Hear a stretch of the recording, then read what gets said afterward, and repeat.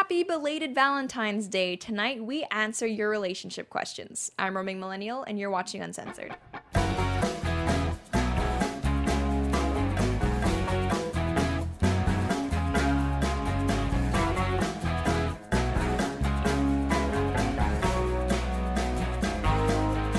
Hey guys, welcome back to the show, and this episode will be airing on February 15th. We're filming it on the 14th. With me is my producer, Liam. Hello. And we want to wish you guys all a happy Valentine's Day. Hope you had a good one with your loved ones. And because this is the season of love, we thought for this episode we would do a relationship, love, breakup, all that good stuff Q&A. And now I posted this on Twitter asking for questions, and I was once again surprised at the decorum of so many of the questions coming in. Very few ones related to sucking on my toes. Wow. I'm That's impressed with you impressive. guys. Like, I mean, the internet, I think we're stepping things up. But yeah, we have a lot of questions related to, I guess, relationships in general. So let's just jump right into it. Trying to do the I know. really You got it. clever. That's good. Yeah. Okay, so our first question comes from John Day Brush, who asks, how do I meet someone in real life in this intense hookup culture we currently live in? And we actually got a lot of questions asking that same kind of thing. Like, with today's dating culture, where is a good place to meet someone who isn't just looking for a hookup, who's actually wanting to look for a relationship to settle down? So what do you think? Tinder the best place to look for long-term relationships, or? Probably not. Not to say that you can't find long-term relationships on Tinder, but if you're really serious about things, I mean, school is a really good place when you're in university and That's classes. that's a It's really good really, place. really good Yeah. for that, obviously. A lot of people that watch our show might not be in school, though. I think there are alternatives. I would say just go almost any public place where there are people of the opposite sex, really. Bars are fine. I wouldn't go to a club, but I think you can meet people in bars. Yeah. And I would say also church groups, you know, things like in that. a second. But yeah, I personally think that church groups are a great place to look for someone to date. And I mean, there was that kind of meme on the internet that when you're a Christian couple dating who met at church, it's like, you know, date 1, how you doing? Date 3, will you marry me, sort of thing. But there's nothing wrong with dating with intentions. If you know, you're looking for someone to get married, I don't think it's bad to kind of be upfront with, hey, this is what I'm looking for. This is where I hope this will head. But yeah, I mean, I think that online dating is kind of a thing we can't avoid in our culture. And although Tinder has a really bad rap, I think you can meet someone who's looking for the same things as you on there. But overall, I would say like maybe other dating sites. Like there's Christian Mingle, there's Plenty of Fish, OkCupid. There's like a ton of them out there. I saw one for blacks only also the other day. I don't know what it's called, but if you're black, maybe I check think, that oh out. wait, no, it's blackpeoplemeet.com or something. Blackpeoplemeet.com, Yeah, I think so, yeah. I don't think there's the white equivalent. And if you identify as black, maybe try that out too. That'll be fun. AE Yika needs to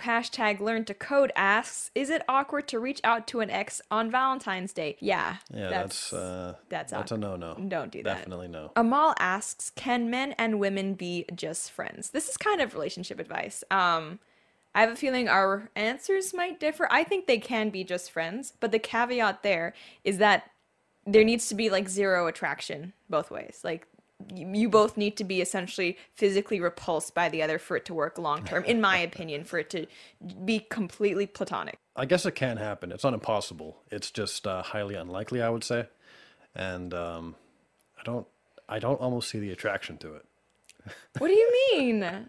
I like having, like, if I only had friends who are girls, and obviously my closest friends are female, but I would be sad if I had absolutely no male, like even kind of like more casual friends. You're not reciprocating about female friends. So this one is a really interesting one, and it comes to us from Clayton, who's been a longtime supporter of the show, so seriously appreciate that. He asks, do you consider a spouse who refuses to have sex with their spouse as being unfaithful? I would say they are, but I think it makes for good discussion. So the idea that one of the people in a marriage, usually, like we're talking about the women 99% of the time, them not having the same physical drive as their husband, that's actually something that people like Ben Shapiro and Dennis Prager have talked about. And they've kind of been met with some flack for talking about it in the way that they have. I wouldn't say that that's an issue of being unfaithful, because I think when we're talking about marriage, being unfaithful means a very, very specific thing. I would agree with that. But at the same time, I think if you are the kind of wife or even husband, whatever, who kind of takes it's either my way or the highway. If I'm not into it, it's not happening ever. I don't care about what you want. I don't think that's a healthy mindset to have in a relationship when it comes to anything, like regardless of what it is. Some people have called that spousal rape apologetics, but that's not what we're talking about here. Yeah, I mean, I can't say anything because if I say anything like in Quebec, they used to say devoir conjugal, which means wifely homework. Yeah, duties. Like that's, yeah, wifely duties, I guess you have. But when it comes to any relationship with anyone, I think that you have to really try to keep in mind everything that your partner needs in some way or another and do your best to accommodate them within reason, of course. Yeah, and I think so much of the culture of dating that women are brought up in, it's all about how your husband, your boyfriend can cater to your needs and it's all about you. And I think that's a really harmful mentality to go into a marriage with. So, I mean, it's not about like not having consent or anything. You should never do anything to anyone without any consent, but it's just about knowing like, all right, our preferences may be different, but because I care about you and, it's like a lot of guys, hey, if it's raining and it's cold, I'm sure they don't feel like taking out the trash. It's not what they would choose to do, but it doesn't mean that, it's going against their consent because they do it because they care about you. So I think that's just all around a good way to approach a marriage. Okay, this next one is I got a little bit of salt mine here. Someone was hurt. Okay, Steve Elliott asks, is there such a thing as a relationship where the woman doesn't use sex to gain power or withhold sex as a form of punishment? Is there such a thing? Liam, is there such a thing? Is this possible? Let's see if I'm allowed to answer this question or not. No, of course, it's that's a ridiculous notion. I think that even going in with that mindset, you're already putting yourself in a position where like that's going to naturally happen. Because you see sex as like a power dichotomy that they hold over you. Yeah. And I think that like if you're doing weird things like asking for permission and stuff like that, like, it's like that's you're not unhealthy. doing yourself any favors, trust me. Yeah, and I think like I'm not saying that there are no women who do that because obviously there are, but I kind of see it as similar to men who, for example, might use their wealth or their resources as to kind of lord it over women. Do something nice or else I'm not gonna like buy this for you. I don't know. And it's just like relationships shouldn't be a barter or exchange system, right? I mean, you should be doing any acts of service out of love, not because you expect something back. So to, what is it, Mr. Elliott? Sorry you've apparently had bad experiences with women, but there are good ones out there, and I hope you find a girl who doesn't use sex as a weapon. Next, Eccentric Hat asks, what do you think about this Valentine's Day notion? Do you think a day to specifically celebrate women right before a day to celebrate the union of lovers undermines the latter? Do you know what Valentine's Day is? No.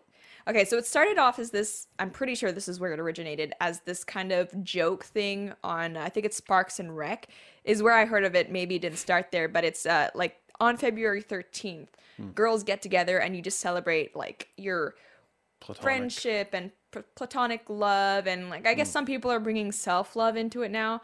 I don't have a problem with Friendship Day. I actually think Friendship Day would be like a really fun thing, and I know some of my friends, even who aren't single, like one of my friends who actually we're mutual friends with, she will bake all of her friends like brownies or cookies or something on Valentine's Day, which I think is really nice. So I don't have a problem with that conceptually, but I do think that there are some people who approach it with, oh, a day to celebrate romantic love is an attack on my singleness and empowering womanhood, and I'm independent and I don't need a man. I think that exists as well. I can see that. I mean, frankly, I see it as like a redundancy because I see Valentine's Day as a mostly feminine holiday. I think that the people that generally do the gift giving on average is the man. Which, by the way, if that applies to your relationships, ladies, please don't do that. Valentine's Day is a great day to just give your loved ones present. Like it shouldn't, I agree, like the way it's practiced now, it is mainly guys getting girls gifts, but I don't think it should be like that. I think like, I mean, even if it's not a monetary thing, like you can cook a meal for your spouse or significant other or something like that. Yeah, well, nothing has to be like, I don't want to go and say Valentine's Day has to be a day of gift giving because it's in just in the sense that I don't want to sound like I'm encouraging like a rampant consumerism. Yeah. But you could be doing all kinds of nice things for your loved one that day. I think that's always good. And so next up we have Alina with the question, what to do whenever you get ghosted, LOL, ... frowny face. I don't think there is anything to do when you get ghosted. I think what you just do is you keep messaging hello repeatedly once a day. Until they respond. Hello, Yeah. what's up? If you know where they live, you show up eventually at their place. Yeah, That's the exactly. next step. Send gifts. Yeah, if they ghost you, just, I wouldn't say anything to them. I would just move on with your life. That's Yeah. ultimately, like, especially if it happens early on in the relationship, just move on with your life. Yeah, and what sucks about being ghosted is that like there's the sense of no closure. Yeah. But at the same time, it's like you can't really chase someone into being interested. So yeah, unfortunately, if you get ghosted, I think it's that's done. Yeah, and it happens to a lot Move of on. people. It's a very common thing. Especially in the era of online dating, Tinder Right, that's matches the and yeah, stuff. right. It's not an uncommon thing by any means. Almost everyone I know has been ghosted at some point or another via one of these sites. And not just in like romantic relationships, by the way. Yeah, It's oh, like, yeah. Professional relationships do like just it happens. It's a thing. Yeah, I wouldn't worry about that kind of thing. People, and it might not even be because, and I don't want to encourage people to keep messaging them, but people from an online dating site, if they're meeting you for the first time, they might be nervous about not only like you as a person, but how they will appear to you, because they like it's the first time you'll physically see them. Yeah. So, if they're catfishing you, they're probably going to ghost you, is what I'll say. Yeah, very true. And another juicy one, Emilio Perez asks, why is fashion so provocative? I'm assuming he means women's fashion. Because I feel fewer and fewer Speedos out there. But that's a good question. I do think that especially women's fashion is becoming more and more provocative. And I think that has to do with the fact that we are kind of focusing our efforts on hookup culture. Because it's like if you're partaking in that hookup culture, the club scene, that doesn't really reward modest dressing. Like That's at part all. of it. I think also another part of it is like the feminist attitude of like my body, my choice, and the sexual liberation of women sort of thing. Yeah. Where it's like any kind of display of overt sexuality is empowering. And I just don't see that as congruent, first of all. And yeah, that I think translates into just a lot more people being willing to, forego modesty, let's say. Yeah, and I think it's kind of it's hard as a girl who is like if you are younger and you're looking around to date, you're kind of like all your friends when they go shopping, they're buying this type of clothing. When girls get ready to go out, they're all wearing all these skimpy outfits. So I think there are a lot of girls who aren't comfortable with that and would rather not dress like that. But it's just like it's been so ingrained in us, especially like when we get into our teens, that this is the norm. This is how you're supposed to dress. You have to want that kind of attention on you all the time. So it's not fun. It's frustrating if you are kind of from the outside of that looking in. I don't think it's everybody though. Like again, none of what we're saying is universal. Okay, so now we're gonna segue into questions that you guys have asked about us specifically, a little bit more personal. So if people don't follow me on like social media or on my YouTube channel in general, where I've done Q&As and stuff like that, Liam is my fiance. I didn't like Harvey Weinstein him or anything like that. Or vice versa, to be Yeah, honest. they're just like there's no hashtag me tooing going on. He's been working with the channel since before he started with CRTV, now Blaze Yeah. TV. So yeah, even before he was on camera, he was behind the scenes making sure everything's running smoothly, because if you know me personally, you know I'm not one for organization, for planning. You don't say. And hey, I'm complimenting you. You're not allowed to do that while I'm complimenting you. Yeah, and apparently you need those things if you're going to run a show. So I really appreciate him helping out with all that. Oh, shucks. So subscribe to PewDiePie asks, how did you and your fiance meet? And this is actually a contentious issue. How did we meet, it's Liam? not contentious. It's factual. No. We met in a bar, and that is the location where we met. So we met in a bar, and I was having some beer. And Okay. No, we're stopping. Okay. So usually when someone says, oh yeah, we met at a bar, it implies that like people were there and like drinking and there was like, it's like a hookup scenario. No, that's not what happened. We had mutual friends who were getting together for a wing night at a pub, which is different than a bar, I think. And so we met there, and then we were friends for like a year. And then we started going out. So, I mean, we met at a bar. We did. Not that.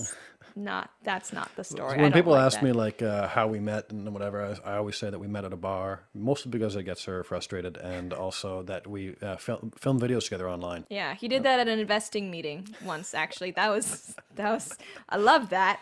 Love that. And actually someone I'm having trouble finding the question now, but someone else asked a really good question. I can't find it exactly, but it was generally asking what is it like working with someone you're in a relationship with or someone who is a family member. And I thought that was a really good question. And whenever we go to like events, that's something that we get asked a lot, like how is that? Because it's kind of weird, like small businesses, family owned businesses are super common, Hmm. especially I think in North America, maybe more so than Europe. I wouldn't know. But there are a lot of people who I think it freaks them out that idea working with family members. And this Yeah, isn't the first definitely. time I've kind of worked with family members before. I've done that with my mom before, so I'm kind of used to it personally. Yeah, well, yeah, I've worked with family members before too. I think that ultimately, like, if you're a diligent worker, which I would like hope that you are, especially if you're working for or with family, then it goes really well together because you know each other well, you understand each other's strengths, and yeah, just it's a matter of respect that you have to work hard and not kind of take advantage of a situation or like because if you perform badly in the work, I think it will reflect in your relationship. Yeah, like if So it's I a don't big know, thing. if one of us was completely shirking our responsibilities and Hmm. leaving the other one in a really hard position at work with people who we have like I guess obligations toward, Yeah. that would be really crappy. And you know what? I do have family members who, as much as I love them, I would not want to work with them. And I think it's important to know the difference, right? Because Hmm. um like family businesses can be great because there's that foundation of trust there, which is really important if you're in a small business. But at the same time, you've got to, be Yeah. realistic about your family members. And you can still love them and not want to work with them. That's totally fine.